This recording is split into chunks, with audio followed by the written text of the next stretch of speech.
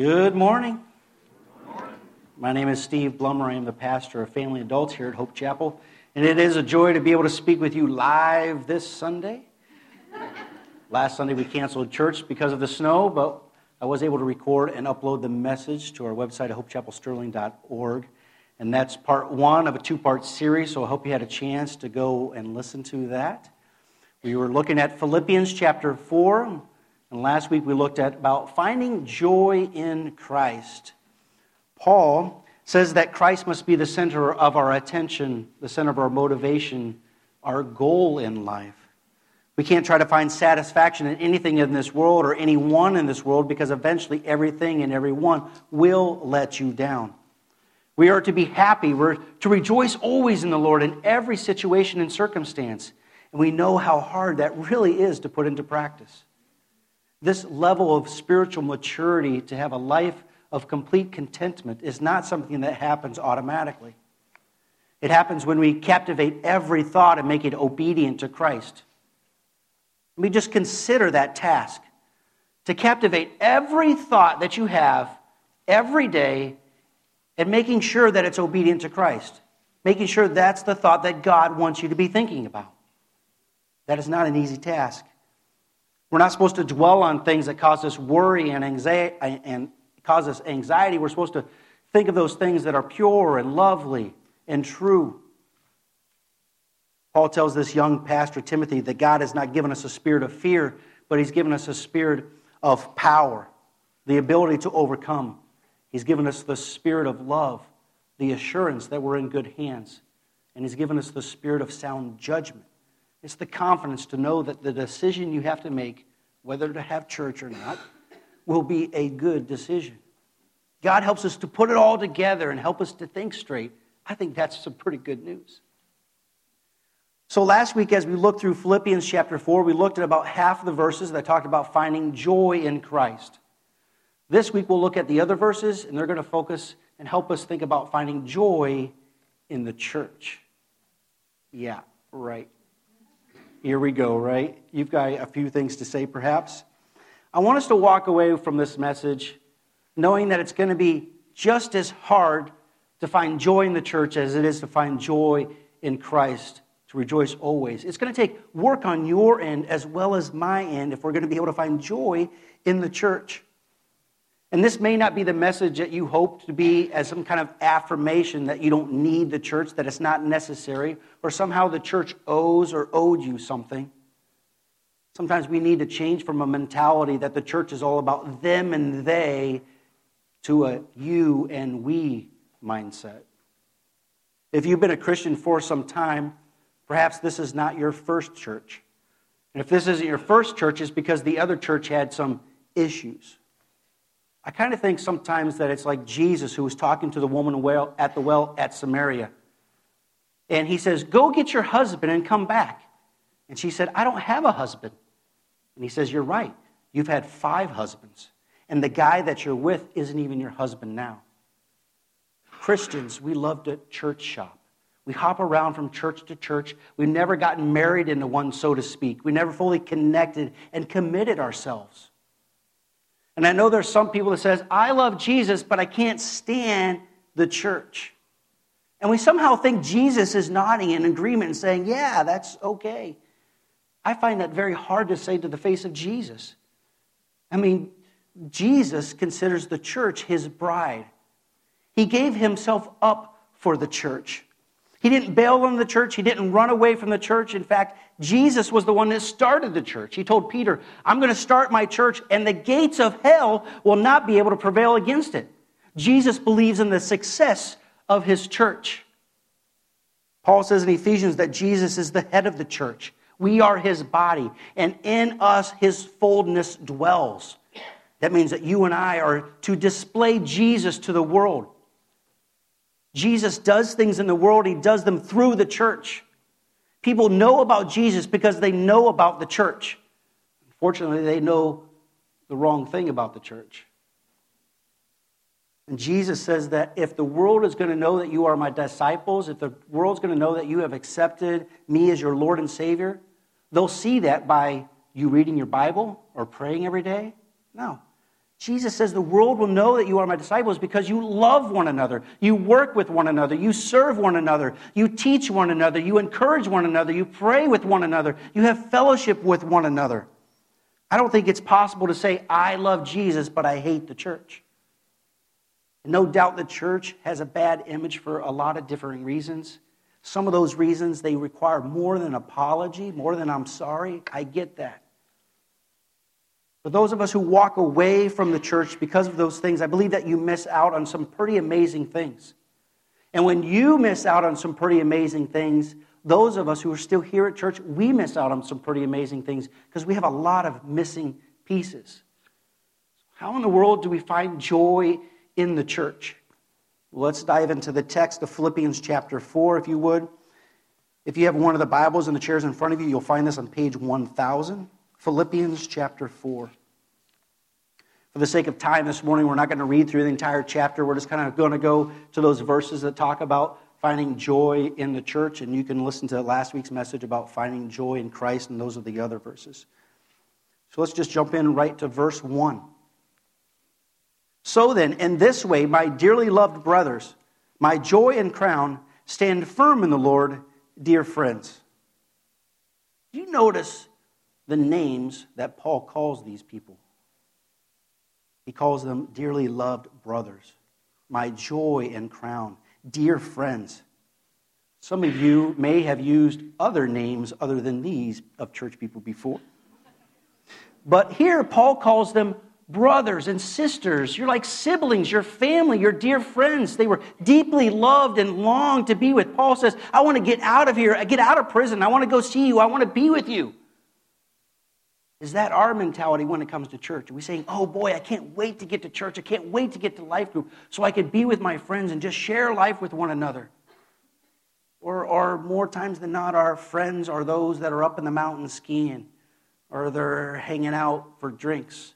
And I'm not saying it's wrong to have those unbelieving friends in our life. I think they ought to be in our lives so that we can invest with them and begin to share the gospel with them. But I'm just simply asking, do we consider the church a place where we can go and can be relied on, and we can find people to rely on so that we can stand firm together in the Lord? My assumption is that those unbelieving friends aren't going to be the ones telling you to remain strong in the Lord and to serve Him passionately. They probably don't even know why you do what you do with church and Christianity already. For Paul, they became another source of joy besides Christ. He calls them my joy and crown. The term for crown was a wreath accepted by an athlete who won a contest or given by their peers at a banquet for something they did that was very successful. The Philippian believers were proof of Paul's hard work and dedication. They showed that his efforts were successful. It's kind of like a parent who labors to teach their kids some godly characteristics or life skills, hoping that one day when they go out in public or they go away from the parent's watchful eye, they'll do those things. And when they do, it brings joy to the parent. For the church there, it brings joy to Paul because he saw that they actually listened to him. And they actually listened to the Holy Spirit. Paul helped them to come to know Jesus and to help them to learn how the better understanding of God. They brought joy to Paul because he remembers what they were like when he first met them and how he labored and sacrificed time and energy to meet with them and to talk about spiritual things. It brought joy to Paul because he remembers a time where something clicked within them and they began to live differently for God. How many of you here today can think of someone that's been there for you like that and you've been there for them? Or you remember a time when perhaps they were new to this whole Christianity thing, when things didn't really make sense. For most of us, I think we need to be more involved in teaching others, perhaps in Kids Connect or in our student ministries. Those places are full of opportunities to simply connect with a kid or a teenager and to begin to pour out your life, to be another person or perhaps the only person who is speaking truth and love to them. Most of us in America, we have plenty of Bible knowledge. We have more Bible knowledge than a lot of Christians and pastors around the world. You're ready to go out and teach somebody else. Sometimes we think that church is all about entertaining us. We say, entertain us with your worship. Entertain us with your well-crafted messages. Entertain us with some Christian activities. And I've seen too many Christians kind of stay in that mentality for too long, and they end up walking away because it just was surface deep. And I've seen other Christians say, no, I want something deeper. But for them, that just means give me more worship. Give me more Bible messages that go deeper into the Scriptures. Give me more Christian activities.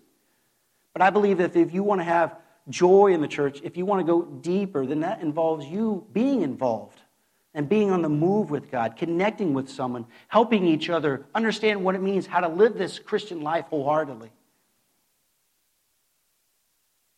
Look down to verse 2. Getting ahead of myself already. Verse 2, I urge Euodia and I urge Syntyche to agree in the Lord. Yes, I also ask you, true partner, to help these women who have contended for the gospel at my side, along with Clement and the rest of my co-workers, whose names are in the book of life. We're going to lump verse 5 with this section. Let your graciousness be known to everyone. The Lord is near. All right, so it didn't take us very long. We're down to some church conflict, right? Church conflict. And now, it doesn't tell us why these two women were arguing. Perhaps they were arguing because of the color of the carpet, or maybe their ministry wasn't getting announced from the pulpit. It could have been something serious like a theological issue, or maybe a ministry vision, because some people believe these women were prominent leaders within the church. Whether they were leaders or members, it doesn't matter. Paul is saying someone needs to step up and help these women solve these problems. The gospel is on the line. These women, along with Clement and others, were working hard in the church for the sake of the gospel. And whatever this issue was, it had now distracted them from that purpose and mission. And if they were leaders and they were having issues, you know that it affected the congregation. Someone needed to do something about it. Now, when it comes to church conflict, this is when most of us bolt and we hit the door, we're running. We don't want to deal with ruffled feathers. We don't want to get caught in some kind of drama. And really, I can't blame you, because that stuff can be exhausting to deal with. But if we would first go back to verse 1 and we see each other as brothers and sisters and dear friends, then I think we would take the long and bumpy road towards reconciliation when we view one another in that light. The truth is that wherever there is people, there's bound to be disagreements. It's in every family. I know. I see your family, and I have one too. They're all full of issues, right? And that's what makes it hurt the most, because we want church to feel like family. And so when people disappoint us, or they discourage us, or they say hurtful things, it hurts deeply. So for many of us, we just don't want to deal with more family issues. We want to be able to love Jesus and stay away from church. The truth is that no church is perfect. We all have our problems. But we need to be willing to embrace one another for the sake of the gospel, to not stop being co-workers, but also not to allow problems to go on, to stop them. The whole reason is because we know that the Lord is returning very soon. When we understand that the Lord is returning soon, we don't waste our time on the things that don't matter. What we need to do is we approach one another with grace and gentleness and willingness to kind of put up with one another. In verse 5, the word that means let your graciousness be known is also translated as forbearance. It's a patience, of self-control, that you're willing to deal with those who can be a bear from time to time. Paul says to Titus to stop arguing with one another, to avoid speaking evil about somebody, but to show humility and politeness towards one another. I mean, that's the kind of church that we want to belong to, where people just get along. They're not arguing and talking behind your back. And that may take your willingness to stick in it rather than running from it, the first sign of an issue. All right, now jump down to verse 9 and 10. Do what you have learned and received and heard and seen in me, and the God of peace will be with you. I rejoiced in the Lord greatly that at once again you renewed your care for me. You were in fact concerned about me, but lacked the opportunity to show it. This is right following where Paul tells them not to be worried or filled with anxiety over their issues. And Paul's saying, look at my life. I'm not talking about these things in a heavenly bubble. My life has been through a lot of stuff. I've seen it all. I've been knocked around. But yet I trusted and I rejoiced in the Lord. I believe that when you're away from the church, you miss out on hearing of the testimony. You miss out on hearing someone else's story of their faith and suffering journey. You miss out on hearing the testimony like Bobby Summers this morning when you're not around. And that kind of feeds into the concept that maybe no one else is like you. No one else understands you. No one else can help you. We somehow think that everybody has a spouse that loves them all the time, never argues. We somehow think that everybody has kids who sit at the dinner table and say how awesome dinner is. We somehow think that nobody else has financial issues. We forget to see how other people are dealing with financial difficulties or divorce or job loss or addictions or blended families. That's why we want to try to be honest as possible and authentic here at Hope Chapel. That's why we have celebrate recovery groups and teach grief courses and have accountability groups and mentoring groups and life groups where our motto is that we want to live out faith in circles, not just rows. Sunday mornings are great. We get to learn a lot. But there's times where you need to sit around a circle or sit across from somebody and just share your life with one another. Paul says that's when the peace of God will be with you. There's something about confessing your sins to one another or just pouring out your lives with one another and having them pray for you and give you a word of encouragement. And you don't get that kind of model when you're not connected to a group of believers, when you only go to church from time to time. We don't need to neglect the opportunity just to simply come and connect and begin to build a relationship with one another. We never know, one day that could be a very great friend. That's what Paul acknowledges about the people of this church. They were great friends. They had reached out to him and they showed care and concern for them. They really just only lacked the opportunity to show it. Every time that Paul came into their mind, they thought about him. How many times has someone popped into our mind and we have kind of let it go? Sometimes we feel like we should have said something, or now that we remember it, it's been kind of weeks or months later, and we kind of feel awkward. We said, if I bring it up now, it's going to be kind of weird. So we just kind of let it go. But I think the Holy Spirit, when He puts someone in our mind, He wants us to reach out. He wants us to email them, text them, call them, send a card in the mail. All those things, they go a very, very long way. And sarcastically, you could probably say, yeah, Pastor, those things do go a long way, because your story says that never happened. That never happened for you. No one seemed to be reaching out. And sometimes we forget that other people have their long list of issues, and I'm not trying to excuse them or give them an excuse on a way out. But I know just from this text that it's encouraging all of us to create this deeper desire to think about others, to reach out and to show care and concern for one another. That's the kind of church that we want to be a part of. And so maybe it takes us doing to others what we would have them to do to us. Kind of a side note just for a minute. Sometimes we do have people that reach out to us. But what we want is we wanted the pastor to notice. And as a pastor, I know that I fail many times. There's times where I could have called more, I could have visited more. But have you ever thought about the care and concern as your pastor in the same way? And I think Hope Chapel really does get that. So I'm not trying to bust on Hope Chapel at all. In the church at Philippi, they recognized that even though Paul was this great leader, this great apostle, that he was not immune to heartaches and headaches. He wasn't immune to disappointments and discouragements. Paul was very honest with the church.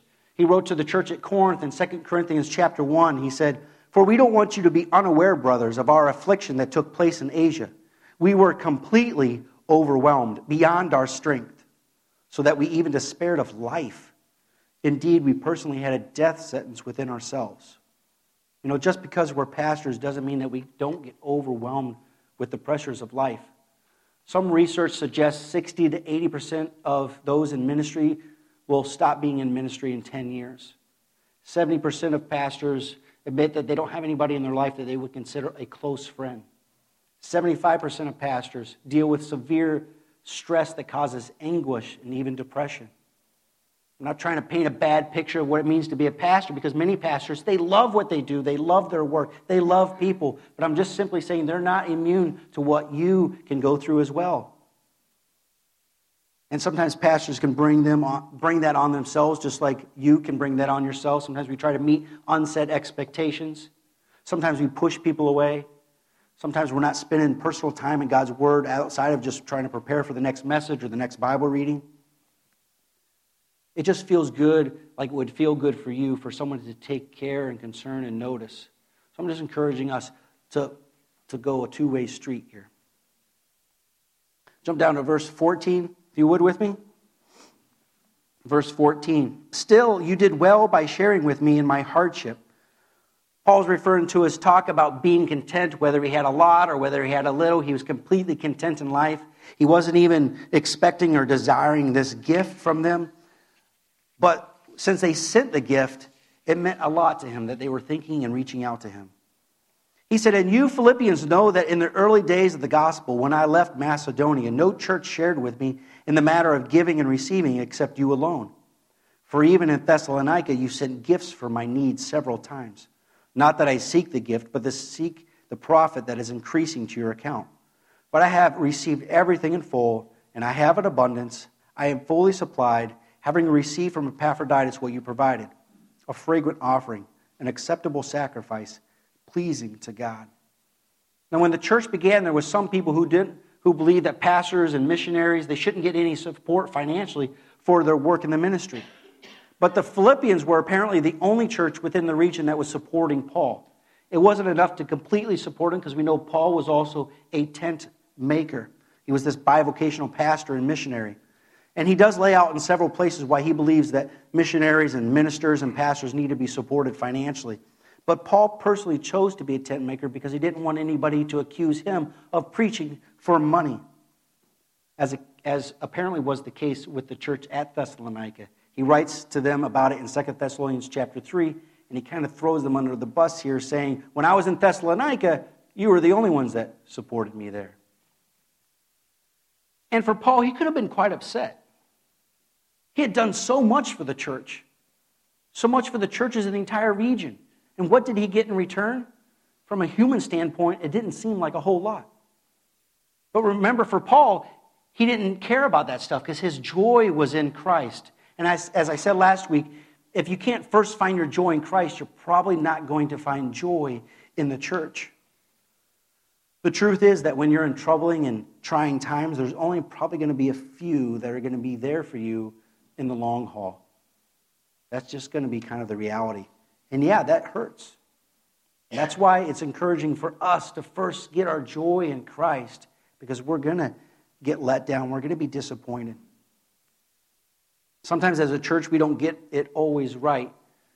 But I believe this text shows us that it's the people of God that blesses people. It's through the church that God provides for one another. That's what it's nice about being a part of Hope Chapel, who supports missionaries and church plants and organizations like First Concern in Clinton, who helps mothers who are faced with a decision to abort their unplanned pregnancy. We support groups like Young Life, who are reaching young people simply because they just don't connect into a church building. We support ministries and church ministries around the world. We support Rwandan pastors just to get a high school education. And I can't imagine what those people would come when they come to America and they see what kind of building we worship in. We support causes like supporting 3,400 pairs of underwear and socks to Sierra Leone. You guys all did all that. Through our benevolence deacon ministry, we help people pay for their rent or fix their heat or give them gas cards. So many things. And most of those I have no idea about. And I'm okay with that. And there's a lot of things that happen outside of this organized structure of giving and receiving, because you guys just go and do stuff. You don't tell people about it. You just hear a need and you do it.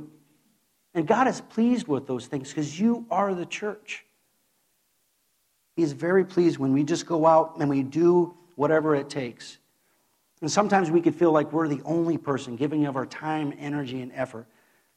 And Paul's saying, don't stop doing that. Don't stop being perhaps the only one doing those things. So now we're kind of at the end of this chapter, in verse 21 through 23. It says, greet every saint in Christ Jesus. Those brothers who are with me greet you. All the saints greet you, but especially those from Caesar's household. The grace of our Lord Jesus Christ be with your spirit.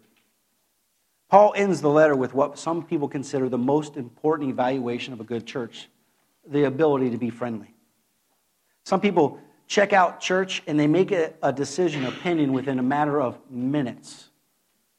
They may return if they like the message or the worship or their kids had a great time, but eventually they keep returning or they turn right around if they don't feel welcomed.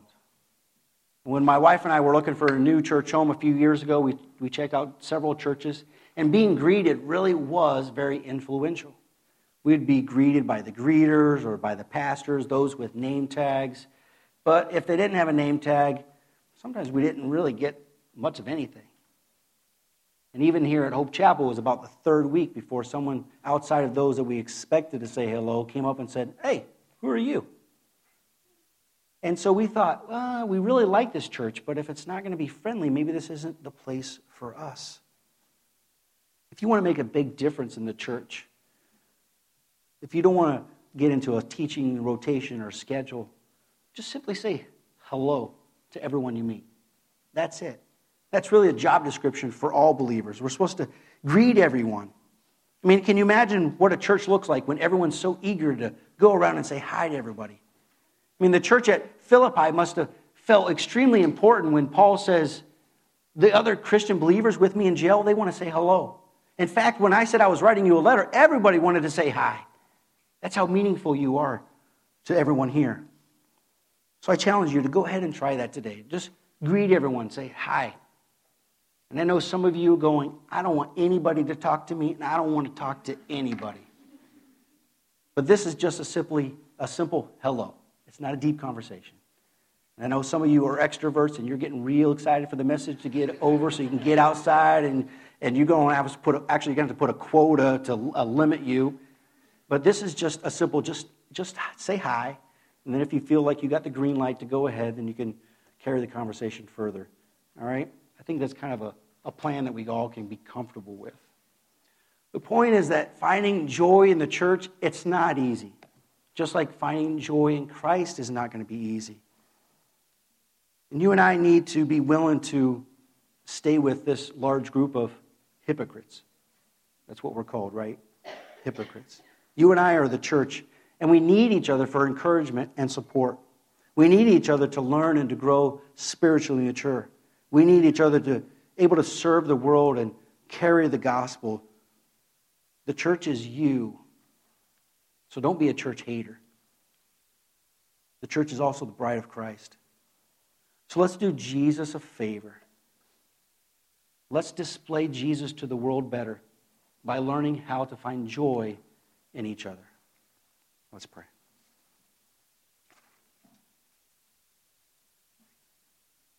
God, we thank you that you are so good and that you put up with us. No doubt we mess up, we grumble, we complain, we murmur, and you put up with us. Help us to find joy in you, to always rejoice, and at the same time, to be willing to find joy in the church, to be willing to stick through it, even when some church conflict may arise, or just the simpleness of just getting to church rather than doing it so infrequently. That we can just be encouraged by your word, be encouraged by someone else's testimony, and help us to get more involved in helping someone else to grow in their spiritual walk and allow them to help us to grow in our walk. We ask for your help in these endeavors in Jesus' name.